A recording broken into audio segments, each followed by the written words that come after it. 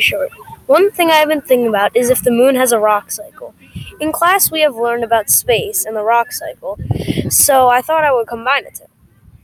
My hypothesis is that I don't think the moon has a rock cycle because there isn't any water on the moon, and water is actually a big part of the rock cycle. How the rock cycle works is you need erosion to make sedimentary rock, volcanoes to make the igneous rock, and water as a kind of second option to make sedimentary rock. Finally, you need high pressure to make metamorphic rock.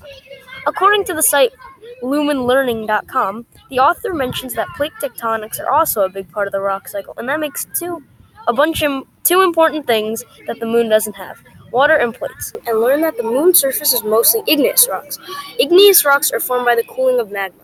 I know how it is all igneous because of how the moon was formed.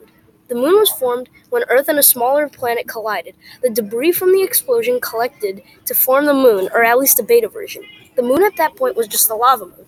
After all of the lava cooled, it made igneous rock. The rock type hasn't changed since, meaning that there is no rock cycle. I was correct about the moon, but what about other planets? Do they have a rock cycle? Let's find out. Again, you need erosion, water, and volcanoes. So I did a little research, and I already know that Mars has volcanoes like Olympus Mons. I ended up finding a website, Annual Reviews, and the author says that Mars has a confirmed sedimentary cycle. With this information, it makes you wonder, how many other planets have a rock cycle?